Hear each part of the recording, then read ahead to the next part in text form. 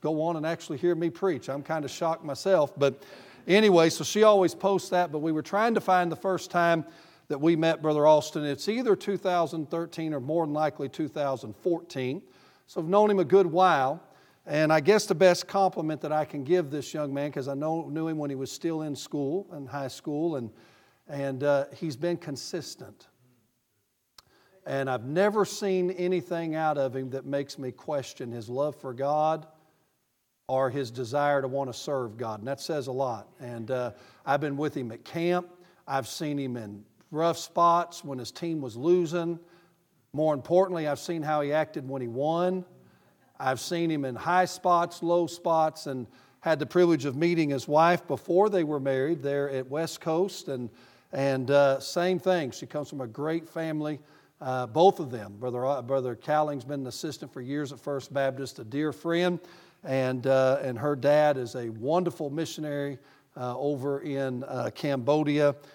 Does a great job, and so your mission dollars, there's some you're going to have this week, I don't know, but I can promise you if I was pastoring, I would want to support this couple. And they love God, they love the Lord, and they're not lazy. They work, amen. I've watched them work. Volunteer, help out anything you need done. Now, since he's been on the road, not so much, but that's understandable considering he's on the road. So, Brother Austin, I appreciate you. I will be with the man that he's going to be working with. Brother Sisson, I'll be there in June, be preaching a soul-winning conference and revival for him, along with being in Manila over in the Philippines in June. Brother Sisson's a great man, great mentor. He's going to be working with a good missionary, and that's important as well, to be trained. And the fact that he realizes he needs to go and work with someone says a whole lot about his maturity. Probably more about his pastor and daddy that said, you're going to work with someone. But we're going to give Brother Austin the credit on that, amen? Genesis chapter number 47 tonight. Thank you for being in the Lord's house. Thank you for the great comments for the message last night. I hope it was a help. I know it may not have been earth-shattering in material, but hopefully God said something to stir your heart on the Great Commission. And as I've been praying since last night, the Lord kind of started working on my heart on this message. And I don't know that I've ever preached it out over the years, just to be honest with you. If I have, I can't remember. And I kind of redid it today, so we'll see how it goes. And the thing about being a pastor is I could try everything out on my church, and what didn't work didn't ever get preached out. When you're an evangelist, you don't have that luxury. You just got to try it out on whoever will let you, amen? And y'all are the people tonight. So I do believe it's what the Lord wants. Genesis chapter number 47. Let's start reading. Very familiar story, the story of Joseph. And we're going to pick up in verse number 13. Verse number 13. If you understand the Bible, Genesis 42 to 47, chapter 42, verse 1, really to chapter 47, verse 12 is a parenthesis passage. And then when you get to verse 13, you're picking back up where it left off in Genesis 41, verses 53 through 57 on Joseph and Pharaoh and Joseph taking second command. So in verse number 13, the Bible said, and there was no bread in all the land, for the famine was very sore, so that the land of Egypt and all the land of Canaan fainted by reason of the famine. Joseph gathered up all the money that was found in the land of Egypt and in the land of Canaan for the corn which they bought, and Joseph brought the money into Pharaoh's house. And when money failed in the land of Egypt and in the land of Canaan, all the Egyptians came unto Joseph and said, give us bread, for why should we die in thy presence, for the money faileth? And Joseph said, give your cattle, and I will give you for your cattle if money fail. And they brought their cattle unto Joseph, and Joseph gave them bread in exchange for horses and for the flocks and for the cattle of the herds and for the asses. And he fed them with bread for all their cattle for that year. When that year was ended, they came unto him the second year and said unto him, we will not hide it from my Lord how that our money is spent. My Lord also hath our herds of cattle. There is not aught left in the sight of my Lord but our bodies and our lands. Wherefore shall we die before thine eyes, both we and our land? Buy us and our land for bread, and we and our land will be servants unto Pharaoh, and give us seed that we may live and not die, that the land be not desolate. And Joseph bought all the land of Egypt for Pharaoh, for the Egyptians sold every man his field, because the famine prevailed over them, so the land became Pharaoh's. And as for the people, And as for the people, he removed them to cities from one end of the borders of Egypt, even to the other end thereof. Only the land of the priest bought he not, for the priest had a portion assigned them of Pharaoh, and did eat their portion which Pharaoh gave them, wherefore they sold not their lands. Then Joseph said unto the people, Behold, I have bought you this day in your land for Pharaoh. Lo, here is seed for you, and ye shall sow the land. And it shall come to pass in the increase that ye shall give the 5th part unto Pharaoh, and 4 parts shall be your own, for seed of the field, and for your food, and for them of your households, and for food for your little ones. And they said, Thou hast saved our lives. Let us find grace in the sight of my Lord, and we will be Pharaoh's servants. And Joseph made it a law over the land of Egypt unto this day, that Pharaoh should have the 5th part, except the land of the priest only, which became not Pharaoh's. Let's go to the Lord in prayer, and I want to preach on this thought tonight with the help of God: how to thrive in turbulent times. How to thrive in turbulent times. Father, I love you tonight, and Lord, I need your help, so I pray you anoint me and use me. Thank you, God, for your grace and your goodness and for salvation. Thank you for the hope that we have in Jesus Christ. Thank you for this church and its pastor and his wife and family. And I pray you bless them in a mighty way. And thank you for Brother Alston and his wife. And Lord, just for the calling on their life. Thank you for their dedication, their desire, and determination, Lord, to get to the field. I pray you raise their support as quickly as possible. And I pray you use this young couple in a mighty way. I'm excited, God, to see what you're going to do in their lives. Bless now the message. God, we need you. We thank you for yesterday, but that was yesterday, and we need fresh bread today. So anoint me and use me, God, and may your people be helped, encouraged, and strengthened is my prayer. In Jesus' name, amen and amen. May I say tonight, if we're honest, we can look at the times, and I could use multiple terms and we would understand what I'm saying, but we live in turbulent times. You look at what's going on in the past year, and you look at interest rates higher than I've seen them for a long time.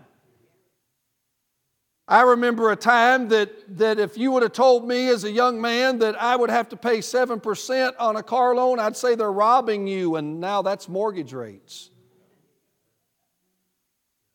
Prime is up, and inflation is up, and groceries are up.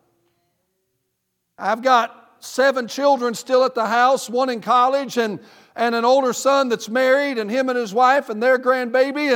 And I'm just telling you that our family has felt the crunch.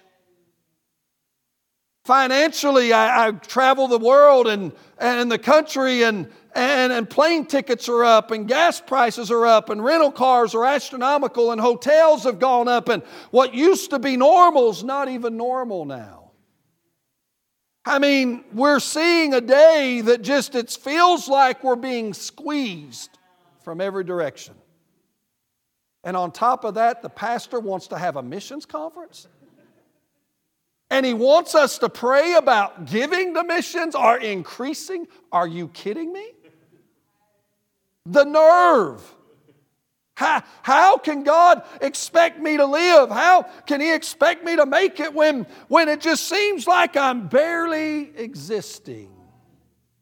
Now, I'm sure there's people in here that maybe have not felt the crunch as much as others, but whether you make a lot or a little, it's just we're in turbulent times politically, economically. Who would have thought we'd be in the day we live in with just a lot of the things going on? You know, when you come to the life of Joseph, I think sometimes we forget, we get so caught up in the relationship aspect of Joseph and his father and dealing with his brothers. He was also managing some very turbulent times in Egypt. By the time Joseph faces this time of trouble, he has already, in my opinion, become a master of dealing with turbulent times. Just think about the trials and the troubles he faced before he gets to this. His mother dies while he was young. That in itself is a crisis. His family's in a state of constant upheaval. There was jealousy, hatred, and infighting within his family. He's betrayed and sold into slavery by his brothers. He's lied and falsely accused of in Egypt. He's imprisoned. The butler who promised to forget about, or promised to help him, forgets about him for over 2 years. He's suddenly promoted to a position of prominence and power and responsibility. He suddenly finds himself occupied with preparing an entire nation to deal with a famine. But you know what's amazing? In every one of these instances, Joseph displayed exceptional wisdom, faith, and spirit. And I believe in the passage at hand that we are privileged to witness how the Lord used Joseph and how Joseph handled some turbulent times. Now, as a means of introduction, may I simply say very quickly that there's some things about turbulent times we need to understand, some things that allows us to some questions that we need to answer just as a means of introduction. This is just introductory thoughts, but the first question that may come to your mind, well, who is capable of handling, or who is capable of having to go through turbulent times? And my answer is all of us will go through them. The whole nation of Egypt, the whole world of that day, no world of that day was dealing with this trouble and with this problem. May I say, listen, there is no running away from trouble and problems that's going to come in our life. Sometimes it seems like we're just moving from one problem to another, to another, to another, barely able to catch our breath. But may I say, another question that I think that turbulent times causes us to ask is, who's the one giving me instructions? I think that's important. When this trouble comes into Egypt, when this turbulent situation comes, the people are told to do one thing in Genesis 41, verse 55. Go unto Joseph, and what he saith to you, do. From that moment on, the people of Egypt had one purpose. They had one duty. They had one voice. You know, Pharaoh had the wisdom to say, ignore me for a little while. This man, you know, a good leader knows their strengths, but a better leader knows his weaknesses. And Pharaoh, for being an Egyptian Pharaoh, maybe all the faults, this man knew he did not know how to handle this, but he knew Joseph did, and he gives him his ring, and he says, outside of me, you're in charge of everything. And he tells his own people, just do what Joseph says. You know, I think sometimes it takes turbulent times, troubling times in our lives to remind us of our purpose in life, does it not? Sometimes we forget who needs to be giving the instructions. It's not that we're not getting all kinds of instructions. It's who we're going to listen to that's giving those instructions. We find ourselves sometimes doing things the Lord doesn't want us to do, or being what God doesn't want us to be, or being someone the Lord doesn't want us to be. And if we are saved, then it is our first and foremost duty to simply obey God, even in troubling times. We're to be who He wants us to be. We're to go where He wants us to go. We're to do what He wants us to do. Our primary obligation is simply to yield the totality of ourselves to Him and allow Him to use us as He sees fit. And there's nothing like turbulent times to make you rethink just who's giving the instructions in your life. No one wants to come to the end of their life and say, I wish I'd lived my life another way. I wish I had done something else with my life. Whether we're in turbulent times or not, or troubles or not, we need to ask ourselves a few questions. What am I doing? Am I doing what God wants me to do? Am I being responsible and obedient to Him? Crisis causes us to ask who's giving instructions, but may I say that problems and troubles and turbulent times cause us to ask what is important. When this trouble come in Egypt, suddenly things like money, possessions, power, position meant nothing. What good is money when you have no food? What good are lands and power and stuff when you're starving to death? These people wanted to survive, and they knew their possessions would not see them through. They needed help that they could only get from Joseph. Can you see the correlation? If we're going to make it through turbulent times, then who's giving the instructions matters. Pharaoh said, go do what Joseph said. Joseph is a type of Jesus. You want to know how to make it? You want to know how to be successful in this missions conference? You want to know how to thrive when everyone else seems to be faltering? Just do what Jesus said do. I preached years ago on Mother's Day where Mary looked at the servants and said, whatsoever he saith unto you, do. Greatest instruction a mama could ever give her kids. The greatest instruction a leader could ever give his people. Just whatever Jesus says, just do it. Just do it. Can I say in this missions conference, you want the pastor's wanting? He's not wanting you to be cajoled or forced or pushed or primed and pumped. He simply wants you to do what Jesus says do in regards to missions.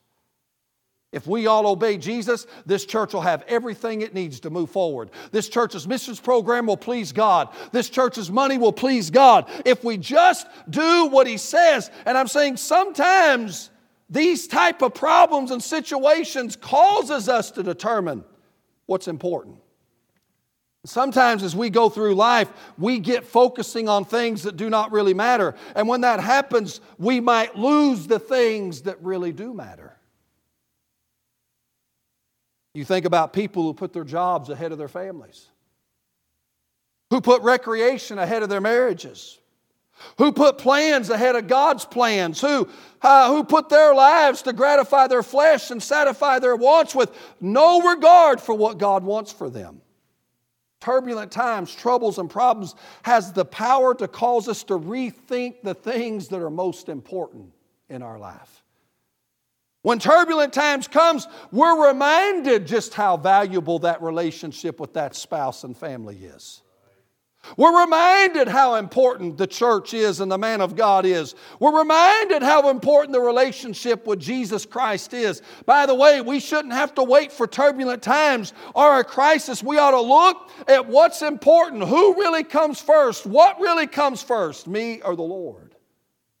I was giving counsel to someone today, this afternoon on the phone, and this is a good person, but they're just struggling with some things in their life. And the Lord immediately, I'm always praying, Pastor, I'm sure you do too, as you're giving counsel, because I understand this person's, their life may hinge on what I'm telling them. And the Lord immediately brought Joshua 24 to my mind. And I immediately went to Joshua 24 and I said to this individual, I said, look, you need to understand, Joshua looked at Israel and he said, look, God said to you, I've given you a land that you didn't have to do anything with. I've given you houses you didn't have to build. I've given you vineyards that you didn't plant, fields that you didn't have to plant. God's saying, I've blessed you. I've done every good thing to you. So what I want you to do is fear me and serve me in sincerity and in truth and put away other gods. After he says that, Joshua then looks at Israel and says to them, if it seem evil unto you. Now that word evil don't mean that they thought it was wicked to serve God. It meant that word evil there simply means if you think you will be better off serving these versus God, go ahead. But what's amazing is he says it without saying it. He says, go serve the God of the Canaanites whose land God gave you. Go serve the God of the Amorites who you conquered. You know what he's saying without saying? You're going to go serve losers. You're going to serve gods that failed everyone that ever trusted in them. Or you can serve the God of heaven. But it's your choice. See, God's not going to force any of us to do anything tonight. Then Joshua said, but as for me and my house, I'm just telling you up front, I've seen both sides. I've seen what the little gods do. I've seen what the idols do. And I've seen what my God can do. And Joshua said, as for me and my house, we're going to serve the Lord. I'm saying that turbulent times will cause you to reevaluate what's important in your life. And they ought to cause us to figure out what's important. It ought to cause us to realize who's giving instructions and what's important. And then the other question I would say introductory that it ought to cause when turbulent times come is, do I have integrity? The word integrity simply means the quality of strong moral principles. Being whole and undivided. You will notice that all the land in Egypt come under the authority of the throne, except for the lands of the priest. Pharaoh said, I'm not touching the priest's land. The priests were cared for by Pharaoh. Their needs were met by decree of the king. Joseph was unwilling to take over the sacred things, for they were more important than the immediate trouble and problems. And when we're thrown into turbulent times, we learn what is truly important to us. We find out what we can't live without. We find out what our principles really are. We discover that many things that we love and cling so tightly are mere fluff. When hard times come, we find out what truly matters in life. What are the things you wouldn't be willing to give up under any circumstance tonight? What is it that you wouldn't sell? Turbulent times reveal those things to us. We will hold on to things that truly matter and gladly turn loose of the things that do not. You see, the problems and troubles of this life do not make us, but they do have the power to reveal what we are made of and what we value in life. What integrity we have. I think about Matthew 7. You know the story very well. Two the houses looked the same. One was built on the rock. The other was built on the sand. They looked the same. The storm did not change the houses. The storm just revealed what the houses were standing on. If you've built your life on the shifting sands of this world, then the problems that come will destroy your life. But if you founded your life on the bedrock of God's words, then the turbulent times will not take away the things that matter most in your life. Integrity. Why did Joseph thrive when others around him failed? I believe it's because he saw every moment as a God moment. He realized that God was at work in him and around him all the time. Thus, in everything Joseph did, he did and sought to honor God. In good times, he lived for the Lord. In turbulent times, he lived for the Lord. Joseph understood that in all of life, even in the times of turbulence, all of it was God's plan. Now, what does that have to do with missions? Oh, I believe it has to do a whole lot more than we may realize tonight. Because in this passage, I believe we see some things Joseph did and required. Would you not say that these people are in a mess? God said in the dream, you're going to have 7 years of plenty. But then in the two different dreams, he shows how the years of plenty are going to be swallowed up by the years of famine, and they're going to be so severe. And Joseph said in the interpretation, it's going to be so severe and so pressing that you're going to forget that there was even any plenty to begin with. I think sometimes in America we forgot just how good we had it. I think sometimes we forgot just what all God's given us in liberty. I think we took advantage or took for granted the freedom we have even to assemble and go to church. COVID kind of reminded us how quick that could be taken. Y'all listening to me tonight? I'm talking about turbulent times. I don't know about you, but I want to thrive. And I'm telling you, listen, God gives us some principles that I believe are very mission appropriate with missions and missions giving. Because sometimes, we understand, well, the tithe, I got to give that, or I'm a God robber and God's going to let lightning strike me and my car crash and I'm going to be in the hospital and I won't make it. That's kind of how we think sometimes. Which God's so merciful. Aren't you glad He doesn't do that to us? But then, and I know we're supposed to give, pastor's birthday and anniversary and preachers come through. We got to take care. But missions, that's just kind of extra. I want us to look tonight. I understand that probably finances are not great for a lot of people, or at least the ones that I seem to talk to across the country. It was amazing during COVID. I pastored for a little over half the year of COVID, and it was amazing. I pastored in the mountains, and your pastor will know here, and even more importantly, where he worked at with Brother Tharp there in Massachusetts, that if you miss a Sunday in the winter because of snow or something, it's hard to make up. It's hard to make up spiritually, financially, and though money's not what we focus on, but as our church, to miss a Sunday always hurt us financially because we live from week to week and month to month at our church. And I remember when COVID hit, And I thought, how are we going to make it? Many pastors called. How are we going to survive? We're not only having to shut. Now, I know some churches didn't shut down at all. We did not shut down over government mandate. I shut down our church for a short time, and we was already set up with live stream online giving, and I did it for one reason. The Lord told me to. And the Lord said, testimony for our people in the mountains. Everyone was scared. Whether they had reason to be or not is irrelevant. They were scared. And to not shut down would have been viewed in our community as you don't care about us. And God said, I'm to have a good testimony of those that are without. So we shut down. That don't mean everyone else should have. I didn't condemn, condone, or congratulate. We're independent Baptists. We do what God tells us to do. There's no manual. There was no Jack Hyles church manual to pull out. There's no Barnhouse manual to pull out and say, okay, what do we do in this situation? There was none. So we had to pray. I called older men. What are you going to do? I don't know. What are you going to do? No one knew. Give your pastor a lot of credit. He had to navigate uncharted waters. But it didn't catch God by surprise. So we shut down. And I remember doing it. And I thought, God, we're in trouble. We're going to go under. My family's going to starve. Church bills ain't going to be paid. What are we going to do? You know what I found out by the end of that year? And I've talked to hundreds of pastors. I only know one that said their finances went down. Every other church I've talked to said COVID was one of their best years financially. You know what I believe God just wanted to remind preachers, if nothing else? I don't need people sitting in the pew to take care of my church.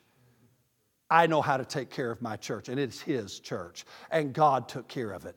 And I hope it showed Christians the importance, and it amazes me, but now in 23, I'm talking to people, and we're not in COVID, we're out, we're having services.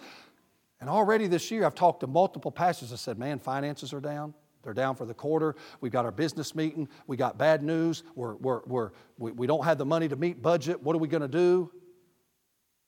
Been hearing that for about the last 6 months, 8 months or so.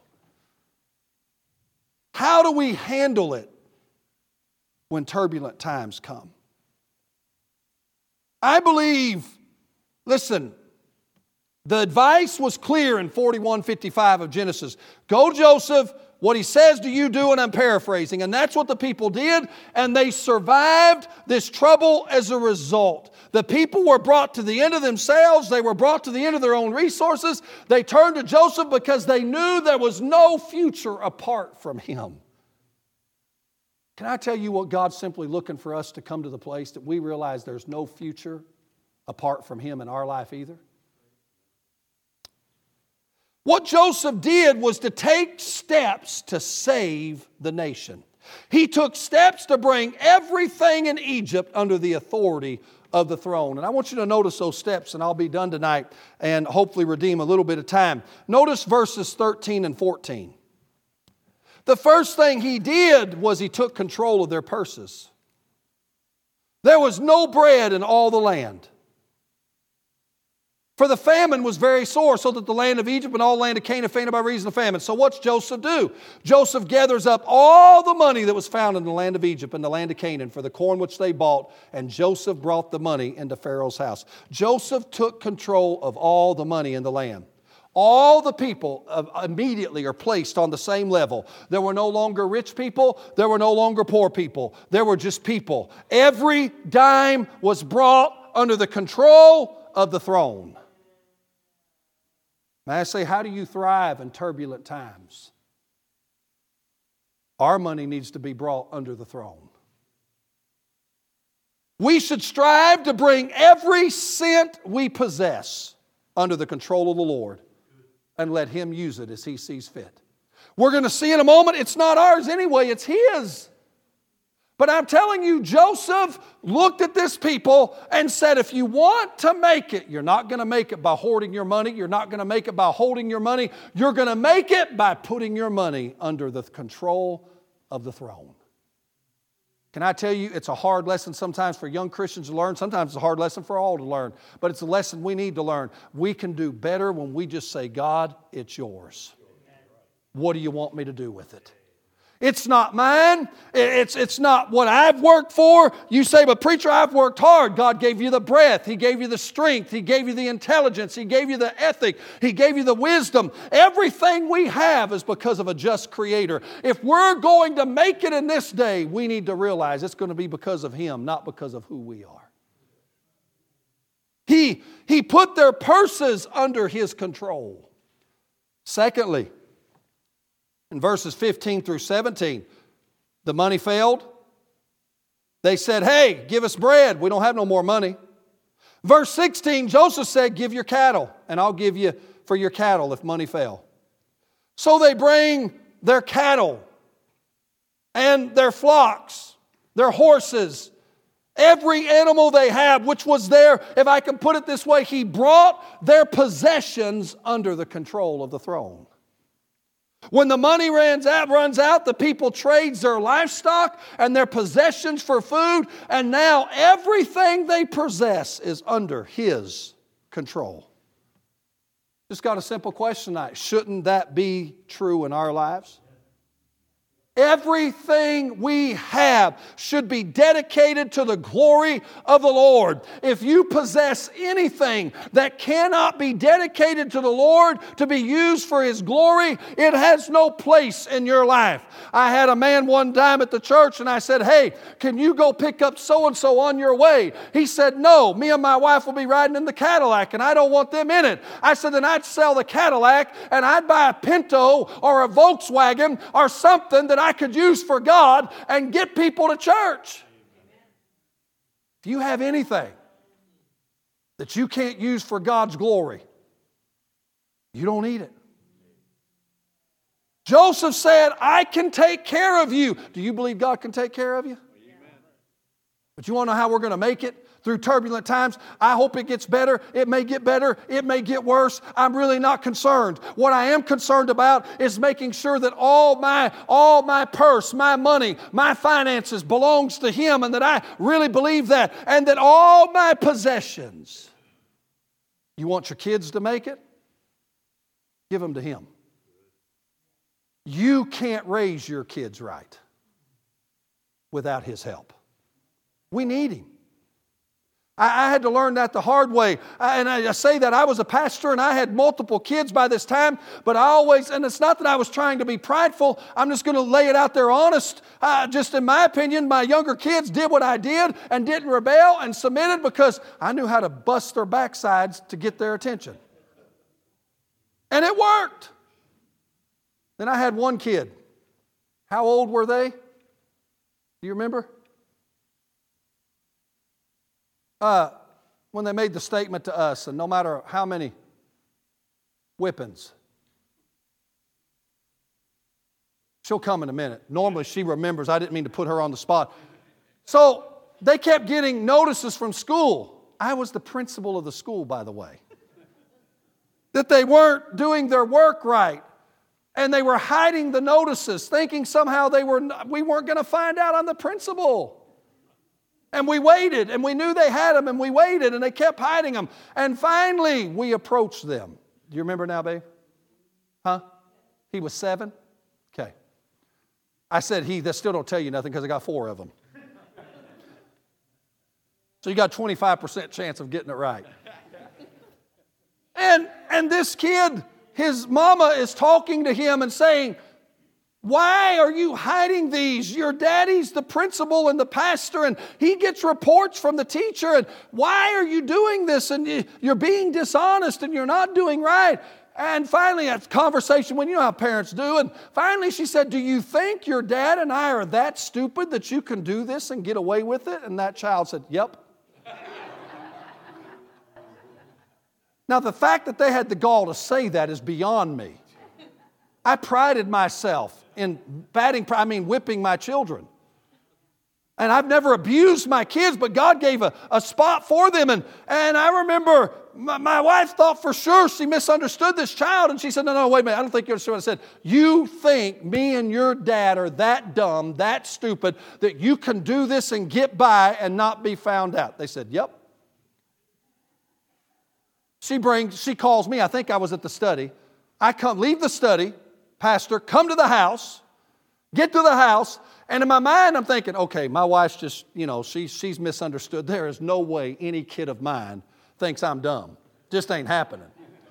I get in there and I said, okay, now listen, son. Your mom said this, but I know good and well that she's had to misunderstand. And so I want to hear from you. You think that your mom and me are so dumb that you could do this and get by? And he said, yep. I said, get in the vehicle. We're going to the study. Now, when my kids had to go to the study it was bad. Because we went to the study, then we went to the altar. And it was bad. And I remember whipping that kid. And when I got done, I said, now, do you think different? No, sir.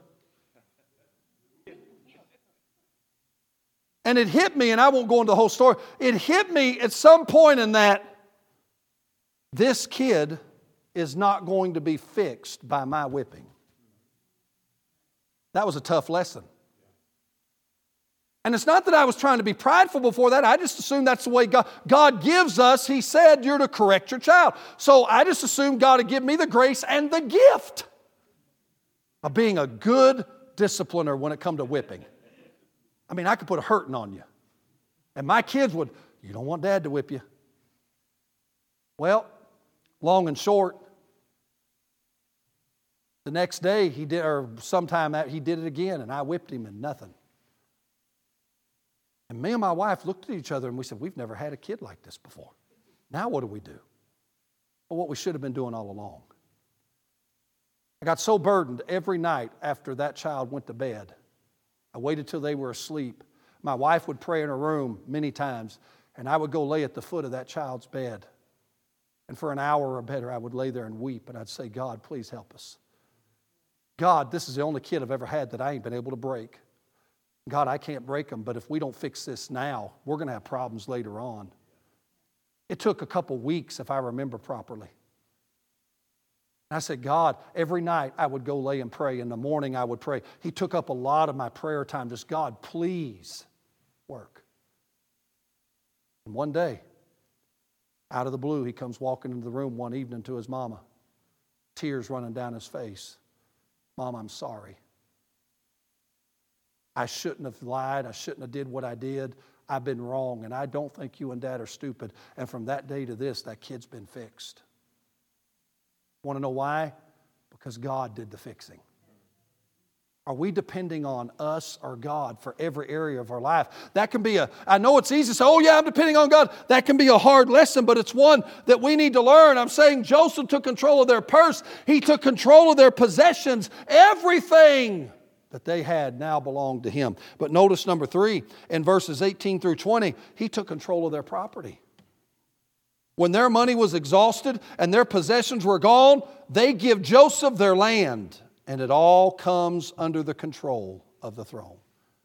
I just ask you again, everything we possess, should it not be relinquished to God for him to use as he sees fit? After all, it come from him anyway. Every good and every perfect gift cometh from the Father. Everything we have is his. In verses 19 and 21, this is important, he took control of their person. When their money, their possessions, their property is gone, they willingly give themselves up to be the servants of Pharaoh in exchange for food to eat. Can I ask you tonight, shouldn't we consider self? Sometimes we're able to give up everything we own, but we keep back our own selves. You ever notice that, Pastor? We give our money, we give of our time, we'll do the things that we know we're supposed to do, but we really haven't completely surrendered me. Can I tell you tonight what God wants in that offering plate? It's really not your money. It's you. I thought about it multiple times over the years. One service I would have loved to have a big offering plate made, put it in the center of the church and just say, how many is willing to give an offering tonight? Because if he has you, he's got your purse. He's got your possessions. If he has you, he's got everything. And the problem is that many times we're willing to give everything we own, but we keep ourselves back for our own use. He wants us to surrender the totality of ourselves to Him for His glory. By the way, if you're saved, He already owns you, does He not? He took control of their person. Verse number 21, He took control of their positions. Look at it. As for the people, He removed them to cities from one end of the borders of Egypt, even to the other end thereof.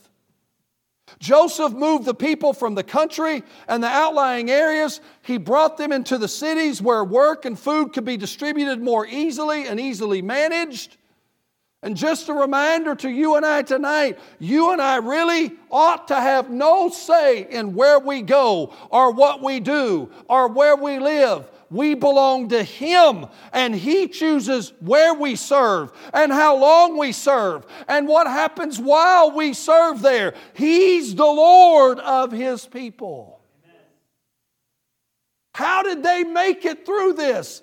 They listened to Joseph and they brought everything under his control. Notice in verses 23 through 26, look at it. Joseph said unto the people, I bought you this day in your land. Pharaoh, lo, here is seed for you, and ye shall sow the land, and it shall come to pass in the increase that you will give the fifth part unto Pharaoh. 4 parts will be your own, shall be your own for seed of the field and for your food, and for them of your households and for food for your little ones. He took control, if I can put it this way, of their production. At the end of the famine, everything in Egypt was under the control of the throne. Joseph was in absolute control over everything and over every person in the land of Egypt. He graciously gave the people seed to sow on the land and allowed them to keep 80% of everything they raised. Everything they produced was subject to a 20% tax.